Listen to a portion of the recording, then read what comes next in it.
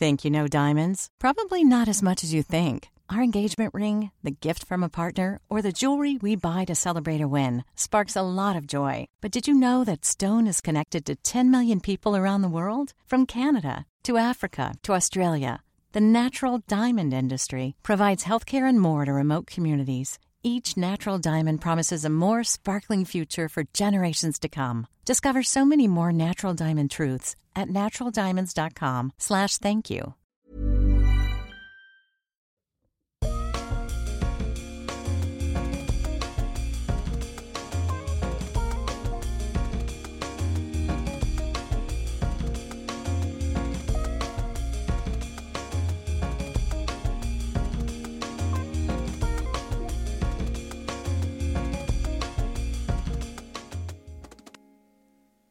Welcome to Dram Talk. Pour a dram, take a seat, and let's talk whiskey. I'm Brad. And I'm Daniel.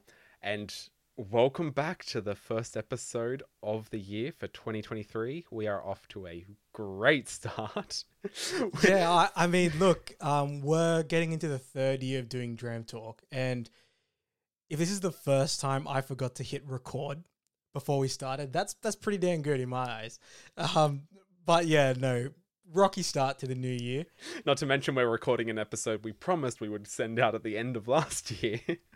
Yeah, but you know, here's a New Year's episode, you know, instead. Yes, it's going to be the same vibe. We're going to kind of cover the top distilleries and whiskies from 2022 that Brad and myself have experienced, and we will, I guess, kind of give a brief wrap up of the year, and then I guess as a bonus, we'll also share what to expect from Dram Talk in 2023. Yeah, and I guess what kind of feeds into that is, you know, our episode releases and our schedule and whatnot. A very hot topic of late. Before Daniel and I get into the meat of the episode, the whiskies of the year, we're doing things a little differently today. We have a glass of beer in front of us. Yeah. Really weird, right? No, New year, new I know you're all podcast. thinking, yeah, you're all thinking weird, right? Dram Talk, and they've got beer in front of them. The reason being, well, this beer is called Old Nessie, aptly named for the Dram Talk podcast. It's at 8.2%, far cry from the 40% that we expect from whiskey, but you know, here we are. But it's from Ironbark Hill Brewhouse. They're in the Hunter Valley here in New South Wales. Now, this beer, gold medal winner in 2022 at the Australian International Beer Awards, silver medal winner in 2021 at the Sydney Royal Beer Awards. Now, you may be wondering, like, surely those awards aren't the reason you brought the beer onto the podcast. No, that's not the reason. It's not just the name either. So, it's a Scottish strong ale, and it has been seasoned in peated whiskey casks. So everything should become clear now why we have chosen to have beer on today's episode. So I think kind of a bit of context to this is Brad had his wedding in the Hunter Valley, and it was like the brewery was at the place you got married, right? Yeah. And these beers were served on tap, not these ones specifically, but beers from this brewery were served, and kind of afterwards we checked out what else they had and saw that they had a peated beer, and we were like, what? you just knew that Daniel and myself were all up in that. Yeah, so because I think it was the day after my partner and I we went to grab some beers from there, because I saw a heap that were on the menu, and I'm like, I'm coming back here and I'm getting some to take home, and I saw the peated beers and I was like, god damn. But they were sold out of them then, so we left, and then that's when I messaged you, and I was like, hey, if you're ever back in the Hunter Valley, get me some of these beers. Yeah, and when my now wife and I went back to the Hunter Valley for, I guess, our 6-month anniversary, obviously the first place I would check out would be, you know, under context of, you know, we're going back to have a look at the venue. Oh, the memories. Wink, wink. Wink, wink. Oh, while we're here, can I check the distillery out back? And the brewery, I should say, out back. And lo and behold, saw Old Nessie in the fridge. Had to get a couple cans. And I'll tell you, it's a very, very good beer, or ale, I should say. Kind of looking like a Guinness, If you kind of saw it in the glass, you'd probably think it was Guinness. Maybe not as dark. Yeah, it's like the color of like a really dark amber ale, bordering on a stout. It's not quite as opaque or as like black as stouts and Guinnesses can be. And it doesn't have that super kind of creamy foam head at the top. The head on this one disappeared quite fast, but it is extremely dark. Yeah, very dark. Really, really different, I guess, from what you were expecting in terms of smoke and peat. More along the lines, for me anyway, of espresso, toffee, and mainly that's about it. Or, if dark's even a note. Yeah. But whatever you expect from a dark ale, you're getting that as well. Yeah, you don't quite get like that campfire smoke in your mouth. I find like it's more along the lines of like a really dark caramel, like bordering on like those almost like a burnt caramel sugar note. Yeah. And as you said, like it's got that really nice bitter note that you also associate with coffee and espresso. But it's also super chocolatey. So yeah, it's really good. Yeah, no, it is very, very good. In terms of the smokiness and peat, you'd have to really, really look for it. I wonder if it's because, maybe it's been sitting on the shelf for a little too long or for a little while. So then the smoke and the peat's mellowed out. But, I'm not disappointed. Still very, very good. But, I think that's enough intro about beer. This isn't beer talk. It is Dram talk. Let's get into the whiskies of the year whilst we savor our Old Nessie over here. Yep. All right. So, as per, I think to give everyone like a quick refresh, we kind of did this at the end of 2021 where we really wanted to highlight a distillery of the year. And this was just one that seemed to constantly keep popping up throughout the year. And every time it did, it really impressed us. And that was Highland Park.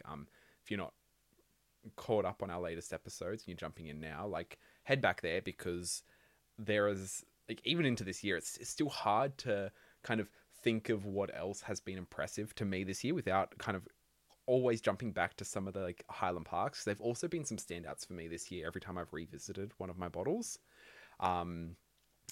But yeah, like we're not necessarily going to end up in a consensus here on one distillery of the year. I'll bring forward my case. Brad can bring forward his, and it'll be like a bipartisan whiskey of the year. Like they both, there'll be two whiskeys of the year, or two distilleries of the year, I think we should say. Yeah, starting off with our whiskies of the year or whiskey experiences of the year. For me, it's going to be very, very hard to look past Archie Rose. Yep.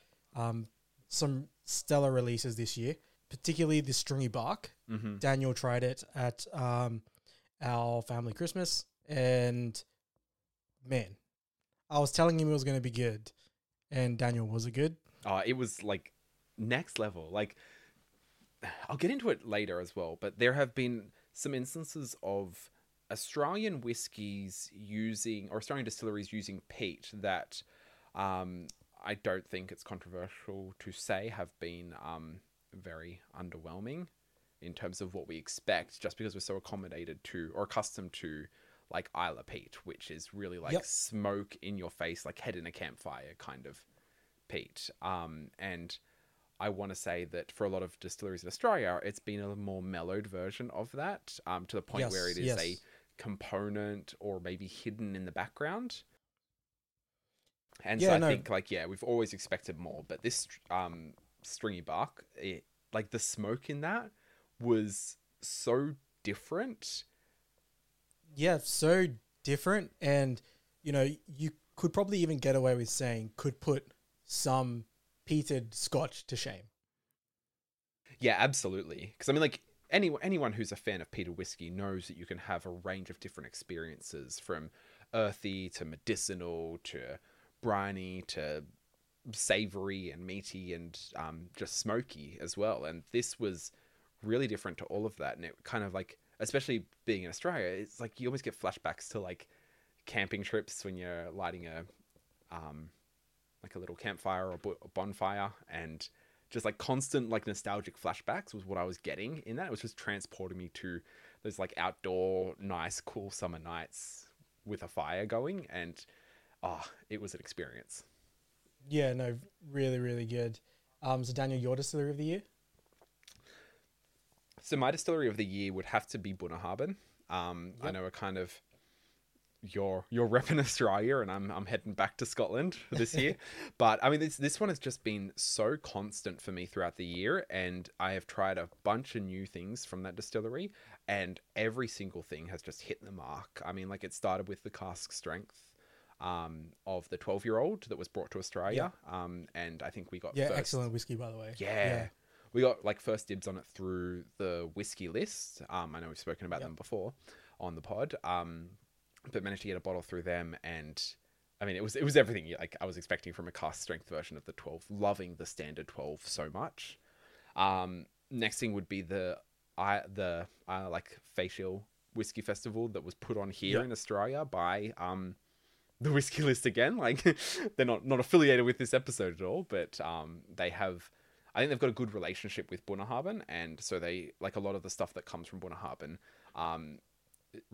You just get so much more access to a variety of stuff released by that distillery through a place like that. But anyway, Bunnahabhain were at the festival, and they had quite a few bottles, and actually got a bottle of the Calvados cask finish, which I think is like a 24-year-old Bunnahabhain. And I'm not going to talk much more about it now because I really want to save it for an episode of the pod when I can share it with you, Brad, and we can chat about it then. But man, that was absolutely stellar. And then we did a Bunnahabhain tasting, and we tried a range. It was like kind of like the parent company, so there was I think 3 different samples from Bunnahabhain, 2 from Deanston, and 1 from Lechaig. But it was just like Bunnahabhain was just like kind of knocked it out of the park every experience I've had with them this year. So they're my whiskey of the distillery of the year for me. Yeah, and look, they're my runner-up. So if you maybe asked me on a different day, we might have come to the same conclusion here with Bunnahabhain being the distillery of the year. Mm-hmm. Because like you said, any experience that involved Bunnahabhain, it was one that was very memorable and one that was far beyond standard whiskey drinking. Absolutely stellar, knocked it out of the park. But now our shock of the year. So this one, I think Daniel and I did come to a consensus on this one. Yeah, this was something we did chat about in initial discussions around this episode, because I think like there was really only one distillery that really like kind of impressed us to the level that we've just kind of every time we got together and talking about it, we were just like, how good are they? Yeah, exactly. And I think we're still saying that, like, how good are these guys? Yeah. And that's Five Nines Distillery here in Australia, South Australia specifically. And yeah, again, this was, I guess, brought to us when we went to the Whiskey List Expo, or it's like a whiskey show. Whiskey show, yeah. Yeah, down in Canberra. And man, absolutely blown away.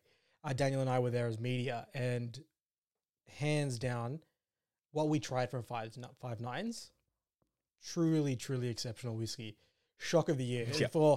And I'll be honest, I hadn't heard too much about Five Nines prior to the show, and man, they knocked my socks off, and I can't wait to keep trying more whiskeys.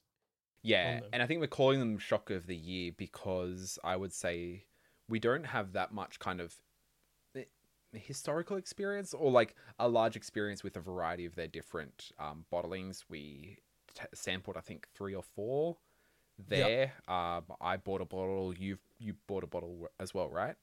Yeah, I did. Yeah. I got their cask strength sherry cask whiskey, and I got the bourbon lightly peated. Yep. Yeah, so I think like if I'd be safe to say, like, we don't quite know them and the consistency of their releases enough to put them in the realm of getting a distiller of the year kind of tag from us. Yeah. But you never know. They definitely stood out. Like, yeah, consider it like a runner up for distiller of the year, but shock of the year is just something that kind of came left of center and really just we're like, where did that come from? Like, how have we missed this so far? Yeah, and we had an excellent chat. Yeah. With the head distiller as well. Can really tell they're super passionate about what they're doing, and that just makes Daniel and myself even more passionate about trying their whiskey. So I can probably safely say keep a ear out for Five Nines appearing on the pod later this year. Yeah. Because we're both super keen to keep trying what they're putting out. Absolutely. Yeah, so now going on to our Dram of the year. Now, for myself, you'd probably think it's going to be an Archie Rose, but I guess it's going to, go along the lines of Daniel's Distillery of the Year. So it's going to be the Bunnahabhain Limited Edition Una 2011. So, and that's a 10-year-old bottled at 56.2%. Now, this one absolutely just knocked my socks off. Loved it. When we were going through the tasting, I didn't even finish the glass because I wanted to keep some to go back to. And my problem was I loved it so much I finished my sample. But Daniel, he's got a little bit left there, so he can kind of run you guys through some of the notes there. Yeah, I figured I'd top it off. But man, while so since good. you're talking about it, and like initially upon the nose, like it's all of that almost like characteristic Bunnahabhain that you get, the really deep sherry notes. There's like perfectly balanced with the whiskey. Like you can have some though where you smell like a sherry cask and it smells like every other strong sherry cask or even just sherry itself. Yeah. Whereas there's enough of like Bunnahabhain's base malt present in the nose that you're like, oh, that is like characteristic Bunnahabhain. The palate is like a similar sweetness, but then a combination of the cask strength, and there's something else about it that gives it like a sharpness that almost like elevates everything else, so it stops it from being too sweet. Yeah, 100%. Yeah, no, I'm so glad that you still had some because it's so good. And you know, they did mention it's probably going to be pretty hard for us to source. But I am keeping my eye out every now and again, because if I do see a bottle of that, I'm going to jump on it because it was so good. My 100% standout of the year. Yep. And now my standout of the year, which I feel like is a little bit unfair, but like honestly, I've thought about this for a while, and nothing really sits on the same level for me. Putting aside the other Bunnahabhain 5.9s that we've already discussed, but that would be Launceston's Winter Solstice release. I believe I may have mentioned it on the pod before. Yeah, I'm pretty sure you have. It was like my whiskey, my winter warmer whiskey, maybe. Yeah. But so this was a kind of experimental limited release just for the winter solstice from Launceston Distillery down in Tasmania. I believe it's around, there's like a whiskey festival that happens in Tasmania, usually around that winter time. And this has been made using entirely Flinders Island peat and Tasmanian barley. And the peat in it, like, kind of was alluding to it before with the Archie Rose stringy bark that we were talking about, but it just hits so good. They've characterized it as like lemon ash, which I 100% get on the palate. And then you get a lot of like coastal, salty, briny notes that really come through to give it that, really like coastal dram kind of feel that I think it's safe to say, Brad, both of us are massive fans of. 100%. And me even more than you, right? You know how much I love a coastal dram. And I actually have a little bit of this. Daniel already gave me a sample of this, and I've got it in the glass now. I could probably go back, or maybe even if I remember drinking this, because I know the first time I did try this, Daniel and I were already like 6 drinks deep. Yeah. So it's gone, and it's more like a core memory now. So I need something to unlock it. But man, just trying it now, it's so good. You got such a great citrus note coming across the top. The citrus note almost cuts your palate first. Then you get the nice, peaty, earthy characteristic underneath. But then as you have that, then you're getting like the ocean spray, and it's really such a delicate whiskey. And honestly, if I think about it and I go, okay, if Oban was a peated whiskey, this is what I imagine it being. Yeah, no, 100%. You know, so straight up my alley, and a bottle that I'm probably thinking, damn, kicking myself I didn't get, because it's truly really good. A really good pick for Dram of the Year. Yeah, and I know like there is a lot of variety with peat, and I've hit on that quite a bit already so far in the pod. Yeah, we beat that drum real hard. Yeah, but like if this is Flinders Island peat, like anytime that's used in Australian whiskey, I'm 100% looking out for it. Man, I really hope that this is like Lawson's kind of yearly winter solstice release. Like if they could do something like this every year, like I'd be on that. Oh, for sure. For sure. It's really, really good. And now I guess before we get into our honorable mentions, we'll do our independent bottle of the year. And again, Daniel and I coming to the same consensus on this one. You might all think it's a little biased. We've had him on the pod a couple of times, but it's an independent bottle from Justin Farmer, aka Whiskey in Isolation, the King Lake Distillery Mulberry Wood Cask. Man, that one was so good, so different. Yeah. And when we spoke to him on our last episode that we did do with him, we were both super keen, super excited to try that Mulberry cask. But we were both very eager as well to see what does mulberry wood do to whiskey. And I can tell you, I really like what it does to whiskey. Yeah. And I think one of the problems we may have, because I don't think we've actually specifically reviewed this one on the pod yet. Yeah, not yet, no. But like with flavors, and when we're identifying flavors, we're usually kind of referring back to like, oh, what does this remind me of? What have I had? I like this. What notes have they mentioned around whiskies aged in sherry casks? And among them, what can I pull out? Because we haven't really ever seen or tried anything aged in like mulberry wood, there's nothing really to kind of create a baseline for suggested notes and flavors. Yeah, 100%. And going back to our chat with Justin, and he was saying, I think the only other distillery that's done it was a distillery in Ireland. Mm. So, you know, Daniel and I don't have that much exposure there. So then it's, man, what are we going to do for tasting notes? What are we pulling out from this? And it was such a great experience. Yeah. Almost like experiencing trying whiskey for the first time again. Whenever you find one of those drams that does something so different and you find yourself kind of digging through the glass to figure out what you're getting. Yeah, like especially trying so many whiskeys. Like you can be like, oh yes, this is another sherry cask. Oh yes, this is another peated whiskey. But very few actually hit where you're like, wow, I've just tried something different and I've just tried something completely new. And that's what this did. And I think we'll kind of leave it there because I'd really like to try this whiskey on hopefully a future episode with Justin, if we can get him coming on kind of prior to his next release. Yeah, for sure. And I'm looking forward to that. And, you know, fingers crossed we can get Justin back on an episode to walk us through the Mulberry Wood cask because, you know, Daniel and I both loved it. And we need help. Yeah, and we need help.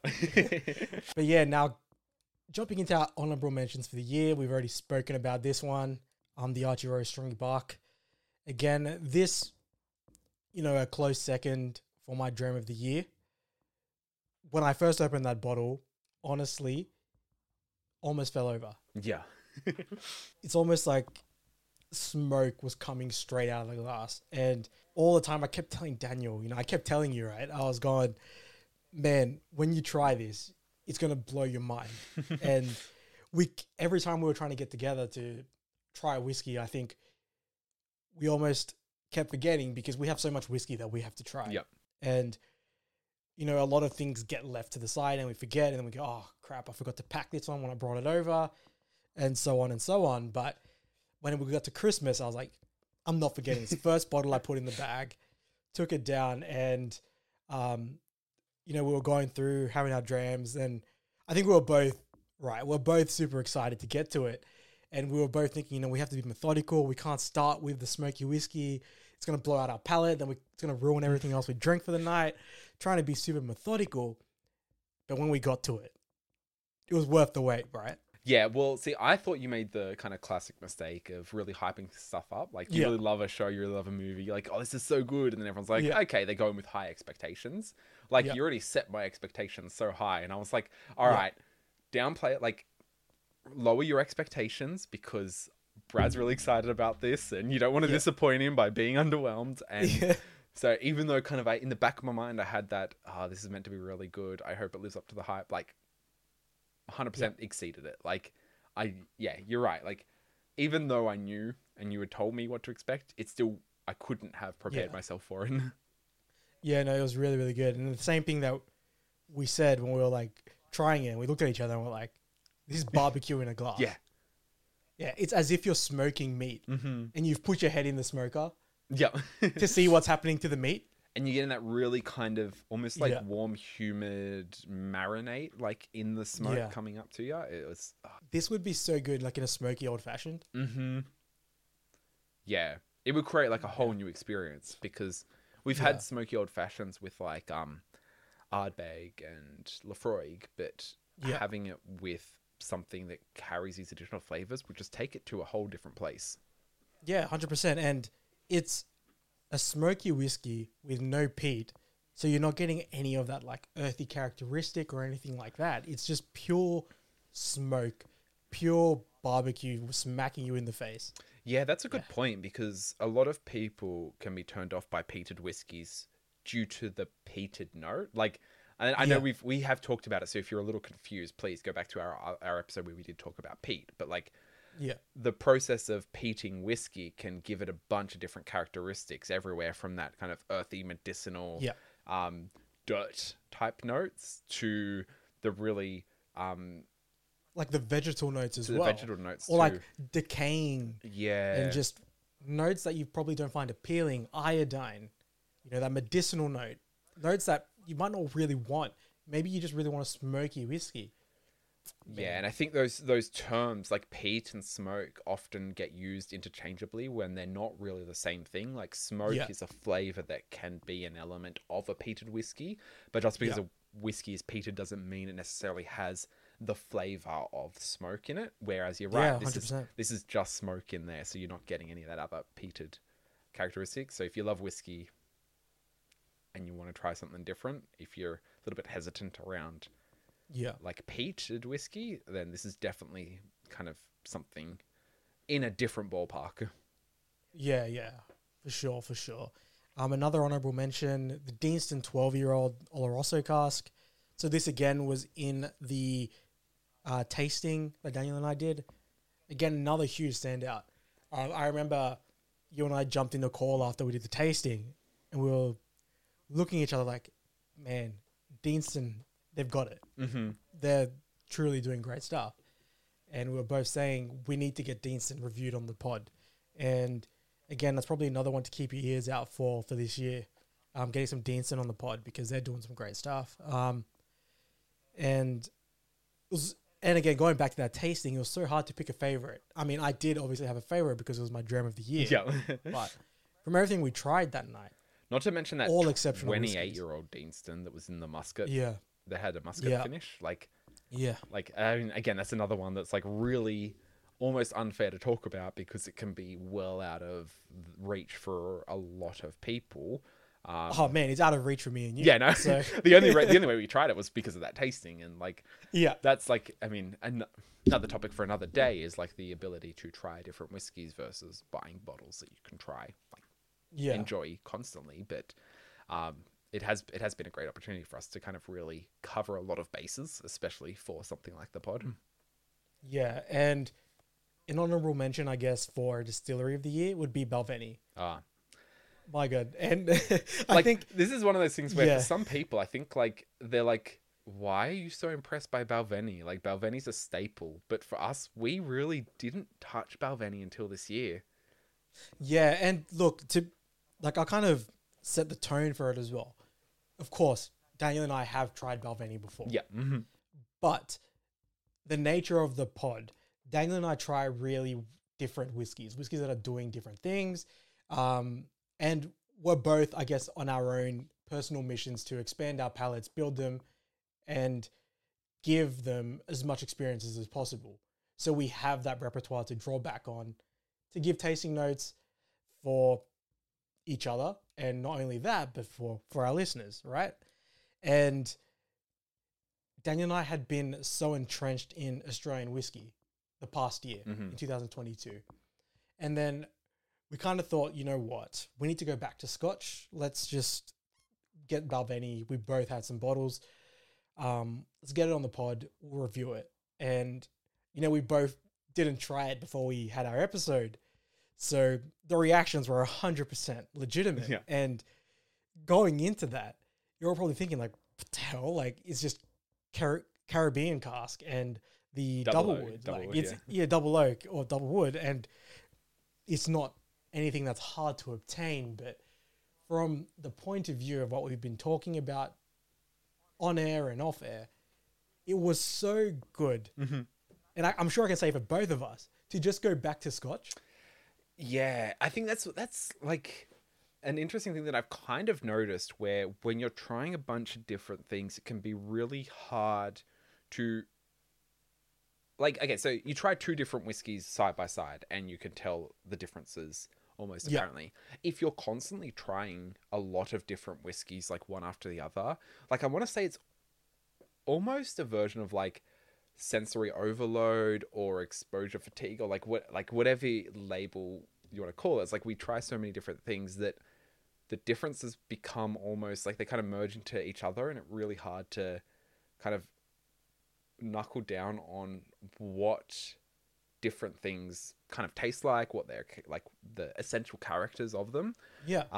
And as you said, we had moved into Australian whiskey for so long, so being away from Scotch for such a long period of time, when we then tried it, it was like a very like stark and overt contrast to everything we've been drinking recently, that we were like, okay, yeah, there is actually a difference between like Scotch and Australian whiskey, and this has really shown it. So I'm like, it's probably an interesting thing we could explore like further on in the year is, yeah, for sure, when we talk about different whiskeys from different countries, like there are differences that may not be as initially obvious as the actual kind of aging process or distillation process, but like there's like an almost an essential characteristic of the whiskies from different parts of the world that have, I don't know, they just bring different stuff to the table. Yeah, 100%. And like I was saying, the reactions were 100% legitimate, but it was almost kind of like that that light bulb moment where you were like, this is why we started the pod. Yep. Because, yeah, no, it was just one of those moments. Having been away from Scotch for so long, no, it was just so good to try something that was so familiar and so reminiscent of, you know, why we started the pod, why we, you know, get together and talk about whiskey and share, you know, our love of whiskey. So, yeah, no, it was just really good. Huge standout, more so because of the experience it gave. Yeah. And I think that's almost a good segue into our kind of like wrap up of 2022 and now moving into 2023, where we're going to be discussing like where the pod is going, but also like what whiskies are we looking forward to trying, because as we've kind of already alluded to, there is stuff on our radar. But do you want to get a bit more specific, Brad? What are the bottles you're most excited about? Yeah, so for me, or well, I guess I should say for our international listeners, in Australia, we tend to get the special releases from Diageo almost like a full year behind. So we're always a year behind you lucky bastards, right? You guys get them in the year, but we have to almost wait a whole year for it to tick over, and then we get the previous years.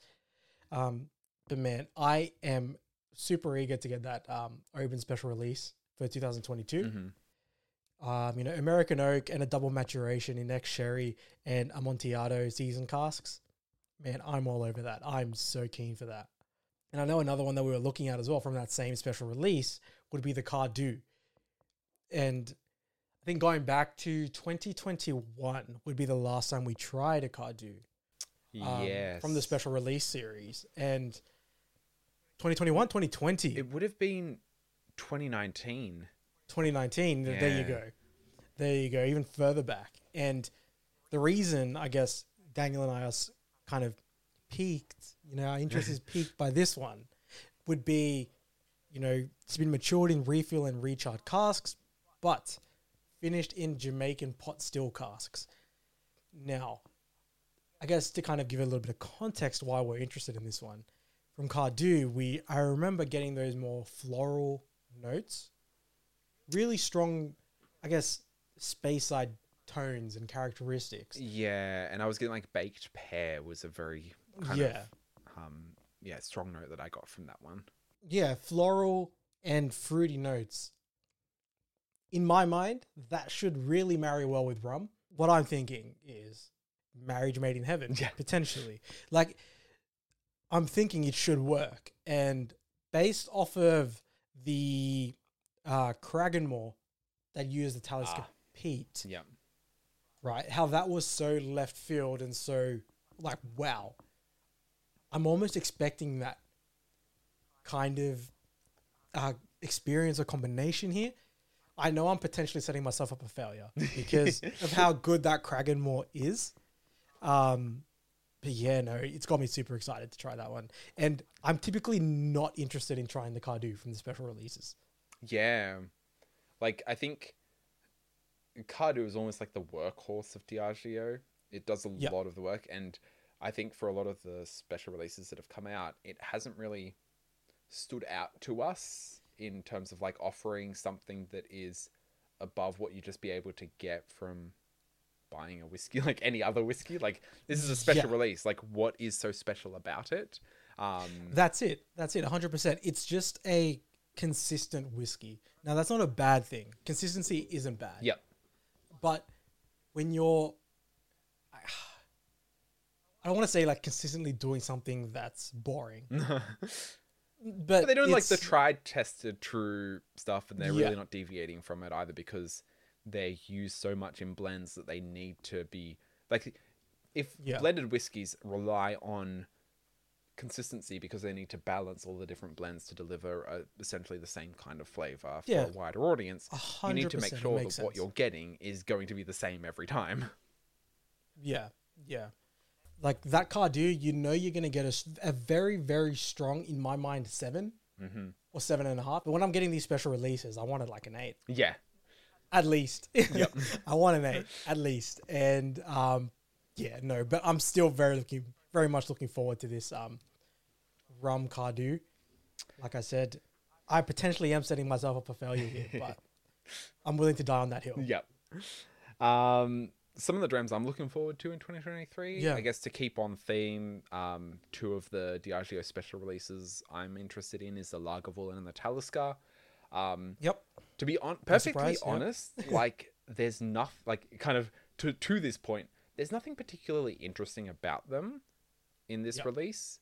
I will say though that Lagavulin isn't really a surprise. Their yearly release is their 12, which is cask strength, and that doesn't really change. There will be variety batch to batch, but it's going to be their standard virgin oak cask. This does say from their smokiest reserves, so hoping to see a little bit of a smokier Lagavulin, which, you know, makes me super excited. Or Daniel and I getting fed that sweet Diageo marketing. Yeah, you never know. That's entirely possible. But you know, we'll just keep eating it up, because I got every one of the Lagavulin and Talisker from the special releases since 2019. Can't stop now. Yeah, can't stop now. I'm committed. They got me. And the Talisker, like all they've got is it's just their classic character with a maritime malty smokiness. So.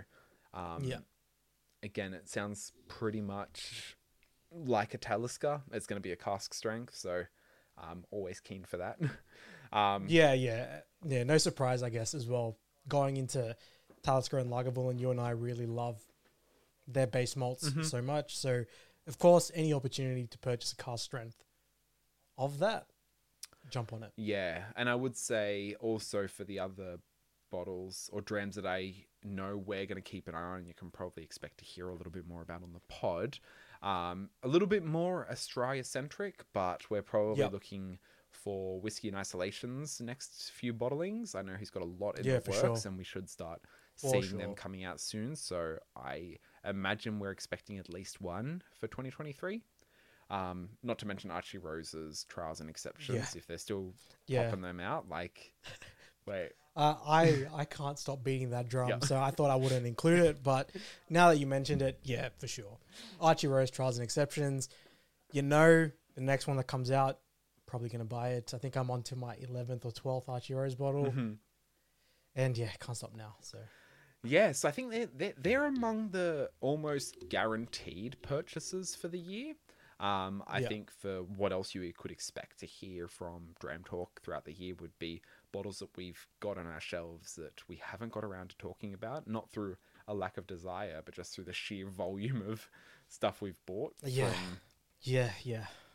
People keep releasing good whiskey, and I can't help it. I have poor impulse control. Yeah, no, likewise. You probably a little bit more than me. But my poor impulse control spreads across a variety of hobbies I have. To be fair though, you more than make up for it. You've been planning a wedding the past couple of years, so that has impacted your spending, and now the tables have turned. So yes, yeah, very, very, very true. But yeah, just to give you guys a bit of context, I mean, look, I've got just shy of 60 bottles. Daniel, you're probably in the 70s to 80s. Sure, So, let's say it's that low. To be honest, I haven't counted recently, and I'm a little bit too scared to. I'll do it when my partner's not home. That way she can't hear the final tally. right. Well, let's say Daniel's 80 plus, right? Let's knock off, let's say 15 or so from mine, 20 or so from Daniel's.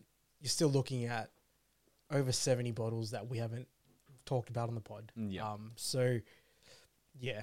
We're going to do our best to kind of get through that. So that kind of does segue really well into what we're going to talk about next. You know, what to expect from Dram Talk in the big 2023. Now, I guess the main topic of conversation here is our episode releases. So Daniel and I, you know, we went away. We kind of spoke about what do we see in Dram Talk for the next 12 months.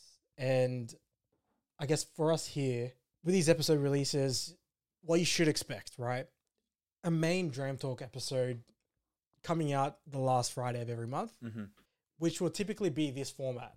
Daniel and I sitting down, having a chat about, I guess, all things whiskey, right? It just so happens that this time we're talking about our drams from the past year or whiskey experiences from the past year. We're going to look to review and highlight 2 to 3 whiskeys. And those whiskeys are going to probably be ones that were, you know, intrigued by something completely new to the pod, or just something that Daniel and I, we just don't think it gets enough love. Yeah. And we want to draw some attention to maybe a particular distillery or a particular bottling or style of whiskey. It depends. We'll see where that takes us. But yeah, at least expect that. The main episode, the meaty episode, is going to come out the last Friday of every month. But for long-time listeners of the pod, and I will say long-time listeners because recent listeners probably haven't gone far enough back in the catalog to see these episodes, because it was something really experimental, something that Daniel and I dabbled with, and then we kind of dropped it pretty quickly. As life got in the way, then we realized we just need to get main content out. But now we're kind of both a little more stable in our careers and whatnot. And even just the recording practices, like we always used to record in person, and it was kind of a little difficult because we did live, I mean, like, if you're in Australia, it's not really a surprise, but I know for a lot of people, like, we kind of would say we live close, but it was still like a 40 to 50 minute drive from each other's place. 40 to 50 minute drive, and whoever's going, you have 2 to 3 drams, then we record an episode, and then you're kind of like, cool. Let's just kind of flesh out more content for the future episodes, but then it's, you know, you're losing 3-4 hours to record an episode. I did love when you drive over, because I'd be a little bit heavier on my pause. Yeah, I did notice that. I did notice that.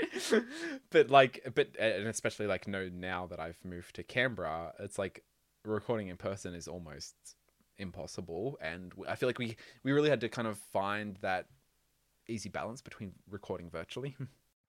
Yeah. So new practices we were getting used to. We're accustomed to it now. And so, yeah, you should see a return of Dram Talk Express. Yeah, so this initially started because we were getting bottles from the Whiskey Club, which was monthly releases, and more often than not, at least at that time we were buying them, they were like exclusives or bottled just for the Whiskey Club, stuff that people wouldn't be able to get elsewhere. And so we thought we'd do these episodes as a way for people who did manage to obtain these bottles could kind of get our summary of them. but this will work similar to that. We may do some like limited or exclusive bottles, like some bottles from the Scotch Malt Whisky Society, maybe some from the Whisky Club, maybe some other limited releases. Like I know the Whisky List are also putting out some like exclusive releases to the community that are part of their mailing list. So they're some of the things that would feature in these express episodes. Yeah, and not only that, but that enormous backlog that we have in our collection. Yeah, exactly. We're looking to get those onto episodes. And these episodes, they're going to be that normal format like you guys all know and love, right? But it's just going to be condensed to, I'd say, under 30 minutes. And it's essentially just going to be whiskey talk about the two featured whiskeys in the episode. And it's going to be as if Daniel and myself are sitting right next to you sharing a dram, talking about these two whiskeys. And yeah, look, these episodes, though, they'll be a little more sporadic throughout the year, but you should at least expect, one a month. 1 month you might get 2 or 3, but again, it'll vary depending on when we can arrange time to record, but also how well we can pair some whiskeys so we can kind of give you something that makes some kind of sense. But bear in mind, Daniel and I, we did have a little chat about this before today. We might want to branch away from pairing whiskeys that kind of marry together really well. So, yeah. Yeah, so I think it'll just be kind of stuff we feel matches with the discussion or the topics of those episodes. But then also for the express ones, like I guess like the recommended listening option would be ideally if you could pour a dram of that whiskey yourself, if you happen to have it, have managed to obtain it. Not to say if you don't have it, you can't listen. We would obviously love everyone to listen to all of our episodes, but I guess the ideal experience would be for you to be able to share that dram with us and, maybe message us afterwards. Let us know if you've had similar, different thoughts, something struck you that we didn't mention, because we would really love to kind of also boost like listener engagement and communication, sharing kind of any kind of communication we've had with you guys through emails, through DMs on Instagram, like, really whatever, and whether it relates to specific episodes or topics that we've talked about or whiskeys that we've tried or whiskeys you think we should try. All right, so I know you're all probably thinking, Yeah, there's been a hell of a lot of talk, but not enough drams. Yeah, I was like, you guys said you're going to highlight 2 to 3 whiskeys. We know Brad had a little bit of a dram of the Winter Solstice and Daniel had a dram of the Una, but then the hell, you guys didn't give us any tasting notes or anything like that. But no, we hear you loud and clear. Let's get into the drams for this episode.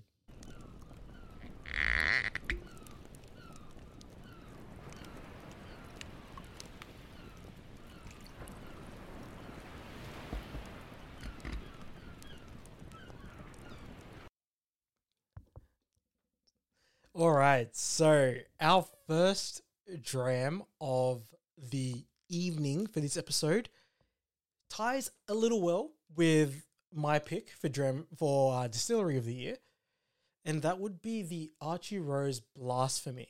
So this is at 40%, 700ml bottle. We love to see that for an Australian distillery, at least. And for context, for those of you new listeners, Aussie distillers, we tend to bottle at 500ml, not 700. So whenever Daniel and I see 700ml, we kind of always point it out, like, good on you. But to be fair as well, we have some pretty crap, I'd say, taxes when it comes to how much you're putting in the bottle and yada yada yada. So yeah, I mean, if you've ever entered any kind of Australian whiskey forum group chat room, like, you would see it's pretty much a constant thing that people discuss the pros and cons. We have our opinions, but it is good to see a 700ml because who wouldn't want an extra 200ml of whiskey? Yeah, exactly. But Daniel and I fully understand it. We've spoken to a lot of Aussie distillers now. We fully understand it. But whenever we see 700ml, always good to have more whiskey. Yes. So a little bit about this blasphemy, right? So Archie Rose, they joined forces with Melbourne's St. Ali.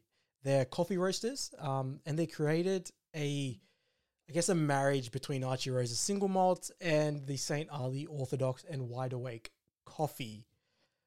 Now, I guess going into a little bit of the notes from Archie Rose themselves. Blasphemy showcases both the unique Archie Rose 6 malt mash bill and the roasted notes from St. Ali's blends. So Orthodox coffee meets the nuance of Wide Awake's cold drip method with this double coffee mashup, macerated and used to convert cask strength whiskey to bottling strength. So instead of diluting whiskey with water to bring it to a palatable level for the average consumer, they've brought this down to 40% with cold drip. How good's that? I find is super interesting. And I mean, like, so initially when I heard about how whiskey got to this like standard ABV, I was very surprised because I mean, like, if you're even just like a casual peruser of Scotch, like a common thing you may hear from not just whiskey snobs, but even some like maybe not necessarily snobs, was like, you don't add water to whiskey, like you have it neat, and that's the only way to drink it. And it's like, I feel like a lot of people don't actually properly consider the fact that when a whiskey comes out of the cask, it is dropped down in ABV using usually like fresh spring water to take it down to the required strength. So it's already watered down, and now some people may be against adding water to whiskey because it has already been watered down to a desired kind of balance as chosen or determined by the distiller, which is always kind of like a good deferral. But at the same time, it entirely depends on your palate. Like if you feel like whiskey needs to go lower, then you're more than welcome to add water to it. And it's what we usually do for cask strength whiskeys to find that perfect balance. But to hear this has been done using cold drip, like just coffee, is ridiculous. Yeah. And I guess from a pricing perspective for our Aussie listeners, like $90. Yeah. And, you know, before we go into the notes and yada, yada, yada, when Daniel and I get into the whiskey, I've tried this. Absolutely love it. $90, absolute steal. Daniel's tried this in a cocktail, if I'm not mistaken. Was that right? Yeah, so I went with a mate to the Archie Rose, like the bar at the distillery, and grabbed a cocktail that was called Snape's Maple Old Fashioned. So I feel like they're kind of leaning a little bit on like a Harry Potter element there. But they use Blasphemy with a like black walnut, chocolate, maple syrup, and orange. And it was a very sweet cocktail, but I'm like a massive fan of maple syrup. So if that sweetness is coming from a maple syrup type flavor, like if you had maple syrup before, you know that it's sweet. So like that kind of sweetness I really love, and that worked so well with the coffee and the like nuttiness of the walnut. Like, I was a massive fan of it, and now I'm so keen to try this straight. Yeah, and look, straight on the nose, you can't shy away from it. There's coffee on the nose. And again, just a little bias. Daniel and I really like coffee. Mm-hmm. So it's probably a note that's right up our alley. Really, really strong coffee notes on the nose. Mm-hmm. But it's like a sweet coffee. Like you kind of get like a touch of that bitterness, but it's similar to coffee that you find in a stout too. Sweet, slightly chocolatey, slightly nutty. Yeah. Very, very different to, I guess, when you make a cup of coffee. Yeah. And I guess if you have your coffee with milk, before you pour the milk in, if you ever take a whiff of the glass, it's super bitter. Mm-hmm. And this isn't that. But yeah, no mistaking though. There is coffee in this whiskey. Yeah. All right, I'm going to try it. I can't wait much longer. Yeah, let's get on the palate. Now, to be honest, like having Archie Rose, like quite a few samples of different Archie Rose. Whoa, sorry. Like, I just got, like, so let me walk you through my experience. It changed even as I was talking. Like a lot of the things I've noticed about Archie Rose is it feels very thick, very viscous, very almost syrupy. for a lot of the whiskeys I've had. This didn't feel like that. This was a lot Yep. lighter. It tastes a lot more like liquid than it did like syrup. Yep. Which initially struck me, and then I was kind of getting a few of the Archie Rose flavored notes. So you're picking up the whiskeys like stuff you get from like standard whiskey. Like there's a slight fruitiness, saying along the lines of like orchard fruits. So thinking like apples, plums, maybe a little bit of pear, but wasn't really as light as pear though. But then I just got coffee. It was like I took a sip of whiskey, then took a drink of a coffee. Like it was insane how much like pure coffee I felt like I just drank. And like I only drink black coffee, and it was just that like, oh, that was crazy. Yeah, like, and again, have I not been telling you, like, this is a really good whiskey, right? Yeah. Even though it's so far from what you traditionally expect of whiskey, but I've been telling you, it's really good. And I was so excited as well to kind of see your reaction to this whiskey, because I tell you right now, I had the exact same first reaction when I had this. When I opened this bottle the first time and I had the first glass, my first initial taste, I thought, this is so different from Archie Rose. It's so thin. It's not the mouth-coating, viscous dram that I come to expect from Archie Rose's single malt.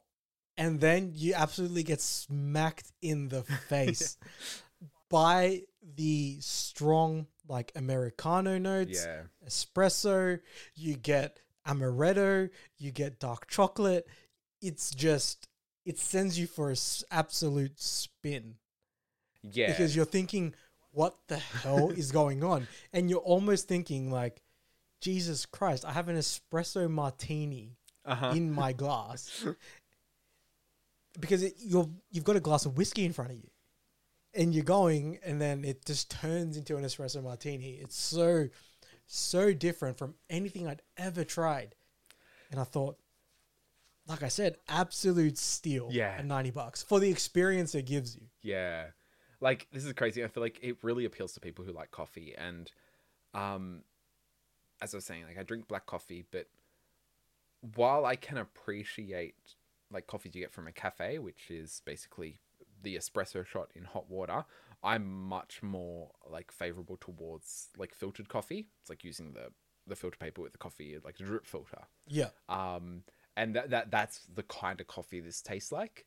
And it's so weird because it's almost as if you both, like, you like put a shot of whiskey and a shot of coffee in your mouth, but then were able to swallow the whiskey first, and then you were able to swallow the coffee, because like you could almost taste them together, but then independent from each other. Yeah, it's so weird, but so good. No, it's very, very weird, and it's very much an outlier from anything we've ever tried on the podcast. Again, which is why I was so keen for you to. For this to be your first experience trying this dram. And no, very, very good. We gave you the tasting notes, amaretto, espresso martini, almost get a bit of Americano, some dark chocolate as well. Daniel mentioned, you get some notes of apples, pear, some of that baked fruit as well. But again, that's just like almost like an initial space side note, but like you said, whacked in the face with coffee straight after, and it doesn't stop as well. But the only thing I can maybe knock this down a little is that the finish, as packed as it is with flavor, it's a very short finish. Yeah, and I find every time I go back to the glass, like, I don't get hit with that same initial distinction between the whiskey and the coffee that I did upon that first sip. Not to say that every other sip isn't as enjoyable, but I don't get that clear cut like whiskey then coffee. It's almost like the coffee still kind of stays around in the same way it does. Like, you wouldn't say a coffee has a finish, but the coffee like remains kind of in your mouth after you've had a cup of coffee. So it's kind of similar here, and then you just keep like drinking the whiskey, which tops up that coffee essence in your mouth. But I would agree with you there that, like, in terms of describing finishes as we've referred to them in previous whiskies we've had, yeah, it's a short finish. Short finish, but incredibly jarring and very packed with flavor. Yeah. You can't knock at that. No. But yeah, short finish though. But it's like a wallop. Yep. It knocks you. It sends you for something. But I guess a side note on this one as well is just, if in my mind now, if I ever want to use Kahlua, I'm just going to use Blasphemy. Yeah. What the hell is Kahlua? I'm never touching that again. It's just going to be Blasphemy. Like, it's such a great substitute for any cocktails that require any kind of coffee element to it. Like, it's fantastic. If you're a whiskey drinker, you really like coffee, and this is kind of leading into, who's this dram for? Yeah, I feel like we don't really need to state who this dram is for because it's so obvious. Yeah, no, it's very, very obvious, and it's very rare that you find a whiskey that it's so obvious that who is this for?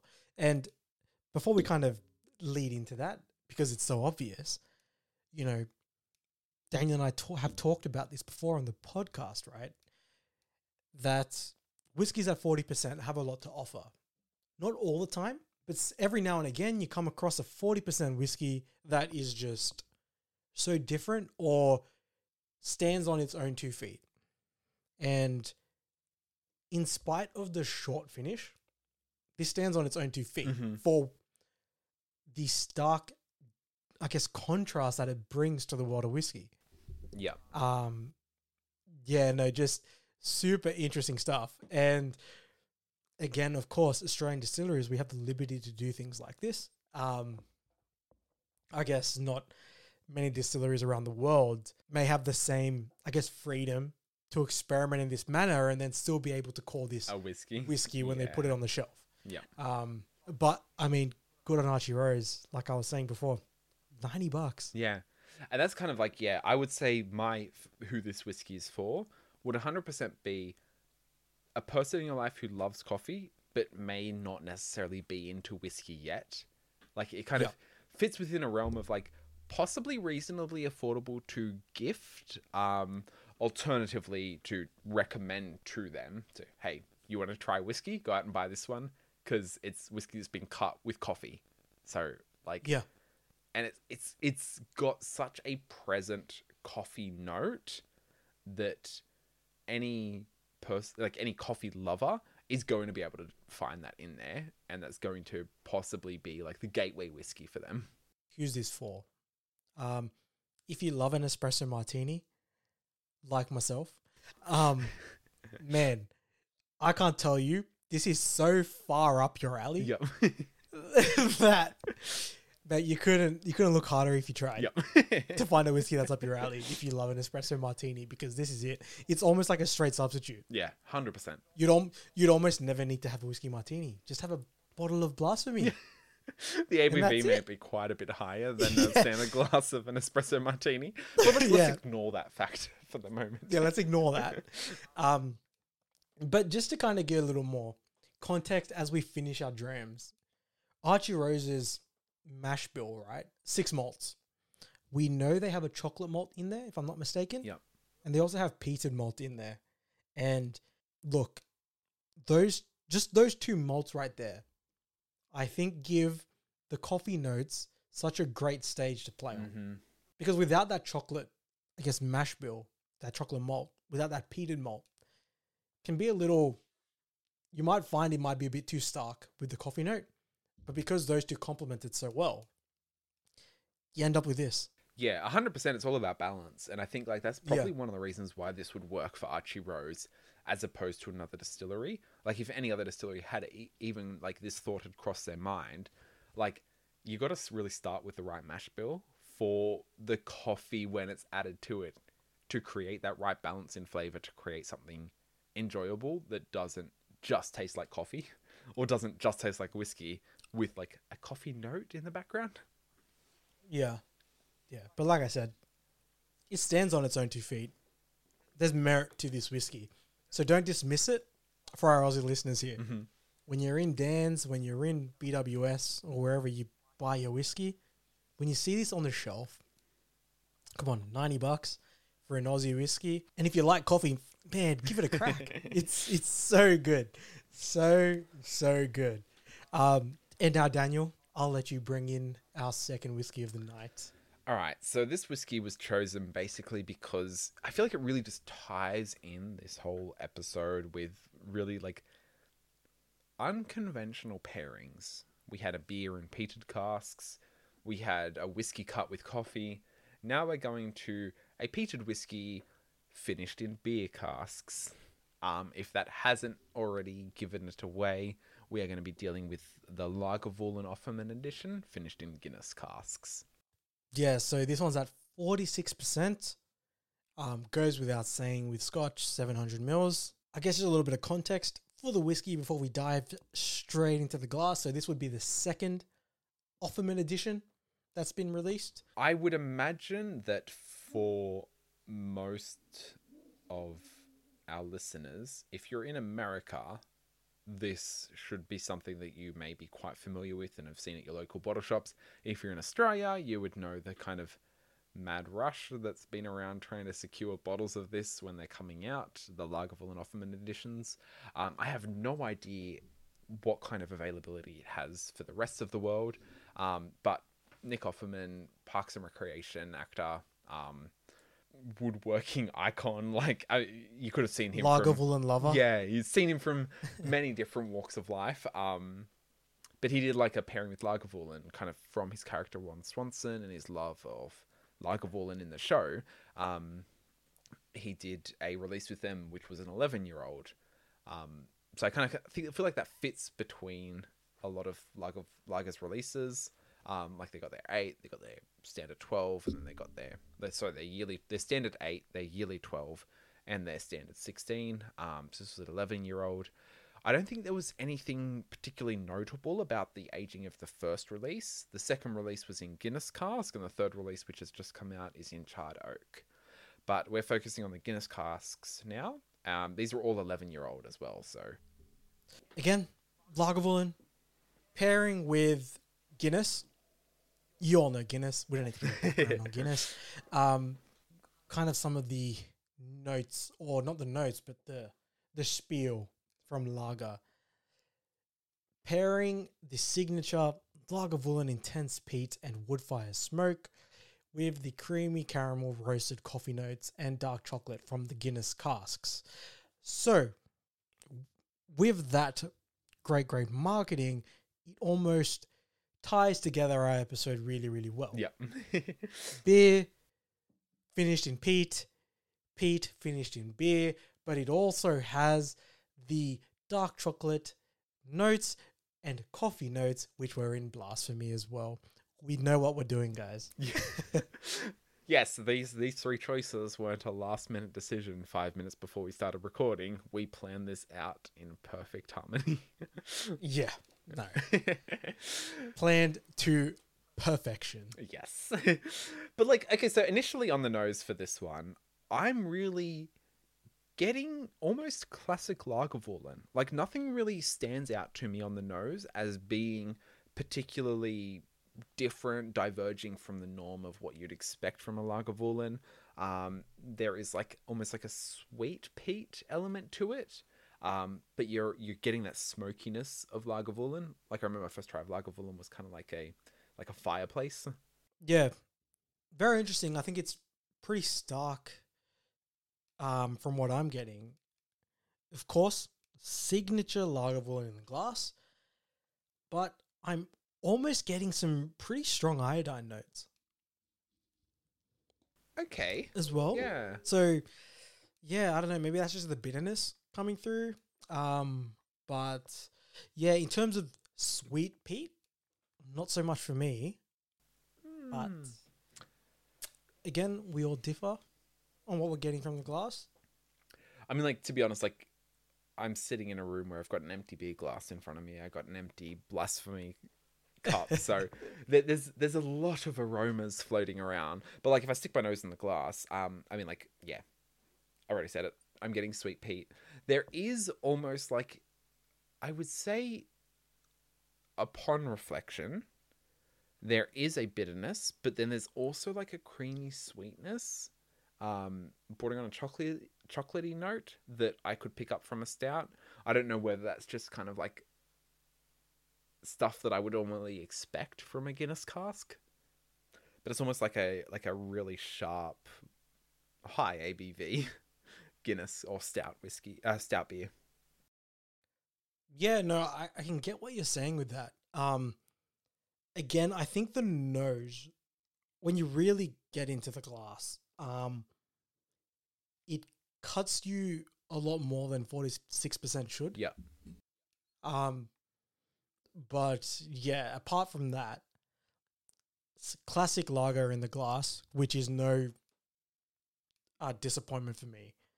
Absolutely love lager, so yeah, no, that's not a knock in my book. Yeah. All right, I'm going to jump onto the palate.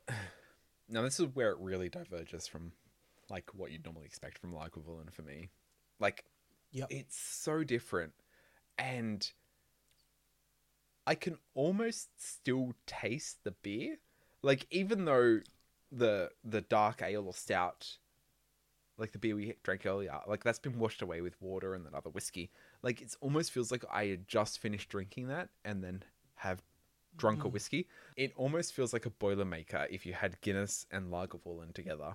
Like, that just feels what it tastes like. Yeah, no, I definitely get what you're saying there. For me, though, I think on the palate, definitely can tell this is a Lagavulin. Mm-hmm. You have that earthy peat. Yeah. For me, what's playing out, though, I'm definitely getting an initial hit of green apple. Ooh, okay, yeah. So it's actually a little fresh or a little, like, I guess, juicy or whatever. I don't really like using juicy as a tasting note for whiskey, but it is like a little flavor bomb kind of in your mouth with that initial hit of green apple. Yeah, that's funny because, like, I would say I'm getting more of a dry taste, like a dry smoke. Like dry wood burning is like what I can taste from the Lagavulin side. And then, sorry, just some more, jump back on what I was saying before about the whole Boilermaker situation. Like, as opposed to Blasphemy, where I felt like I also had coffee in my mouth, I don't feel like I've drunk a Guinness, but I feel like the taste of Guinness is still in my mouth, if that makes sense. Like, right. It's different. Like, yeah. I don't feel like I'm drinking Guinness. It's just more like the remnants of it is still there from something I drank previously in the evening. Yeah, yeah. And when I think about my palate as well, like I mentioned, you know, that classic lager with that earthy peat, and I'm still getting that almost burnt wood characteristic as well. But for me, that's more so on the finish. Now, this finish, obviously a very, very stark contrast from the Dram we just had before in the Blasphemy. This is a long finish. Yep. As I kind of masticate like a cow, this this does have a long finish.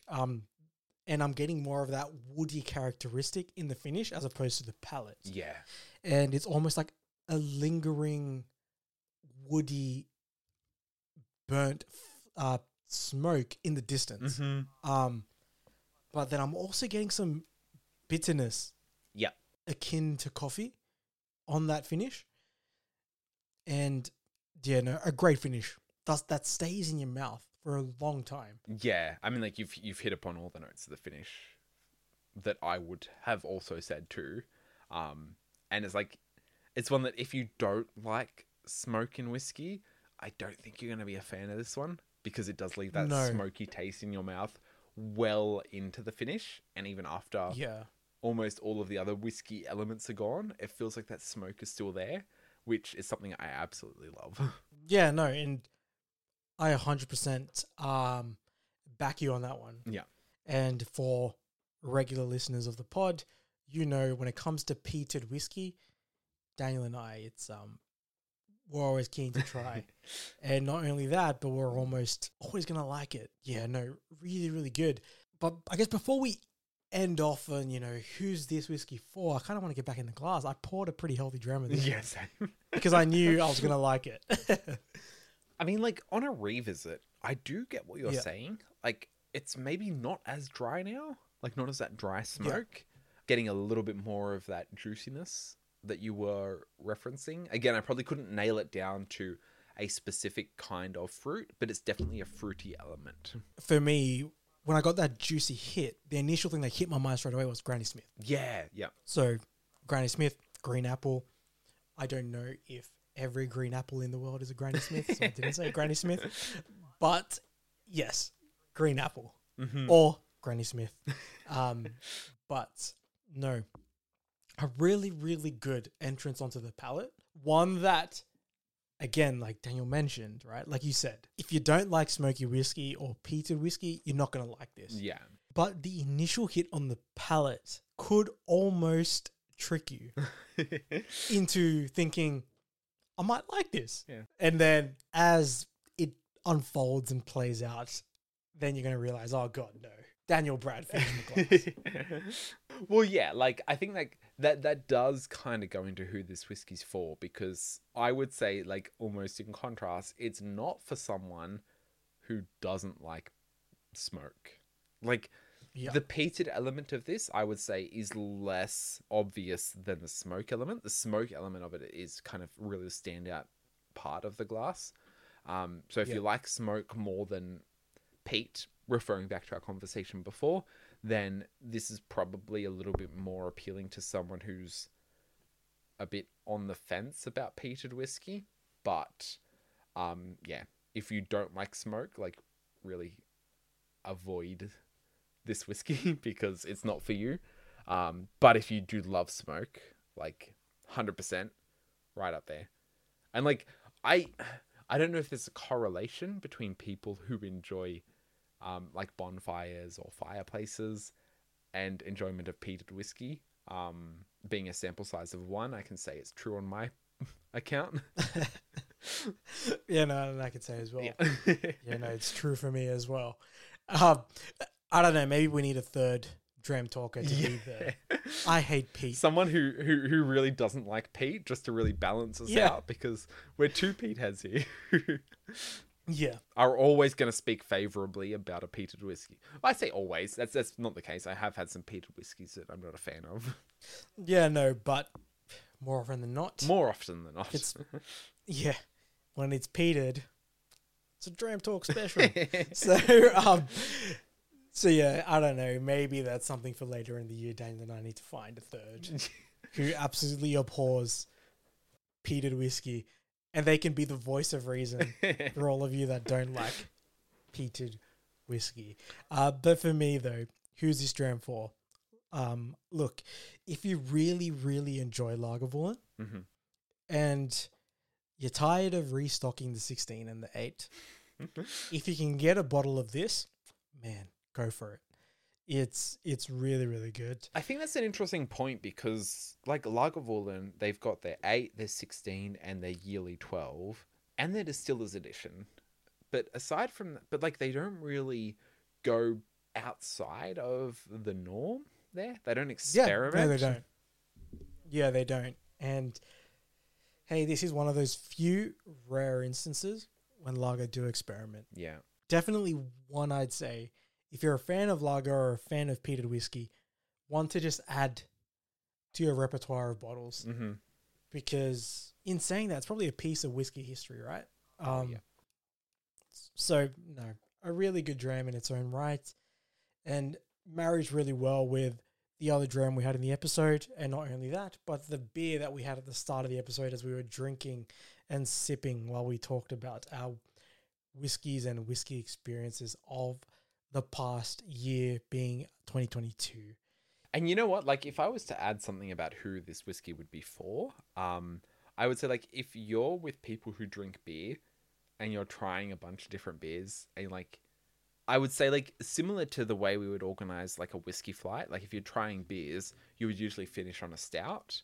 Like, I feel like this would be a fun thing to introduce at the end of that tasting to maybe your beer drinkers, to be like, and now let's try this whiskey, because there's enough common elements that they still feel like the beer is playing in it, that they can get into whiskey that way. Yeah, fair enough. That's a good point. That is a pretty good point. I'd only caveat that with being if those beer drinkers don't like whiskey, giving them a peated whiskey straight up just because it's finished in Guinness cask may send them down the wrong road. But no, it's a fair point. It's a fair point. Because most people that like Guinness are crazy anyway. Yeah. and I like Guinness, so I'm in the crazy pile. That is what it is. As we go to wrap up the episode today, as always, you can reach Daniel and myself at dramtalk.au@gmail.com, or you can slide into our DMs on Instagram at dramtalkpodcast. We'd absolutely love to hear from you. You know, whether it's you've tried Archiero's Blasphemy, you've tried the Lager Offerman Edition 2, or maybe you've had a pretty crazy whiskey experience that's a little bit out there, like these two drams are in today's episode. Share it with us. We'd absolutely love to hear from you. And as we reach the end of the episode, our glasses may be empty, but we hope yours aren't. So, pour another dram!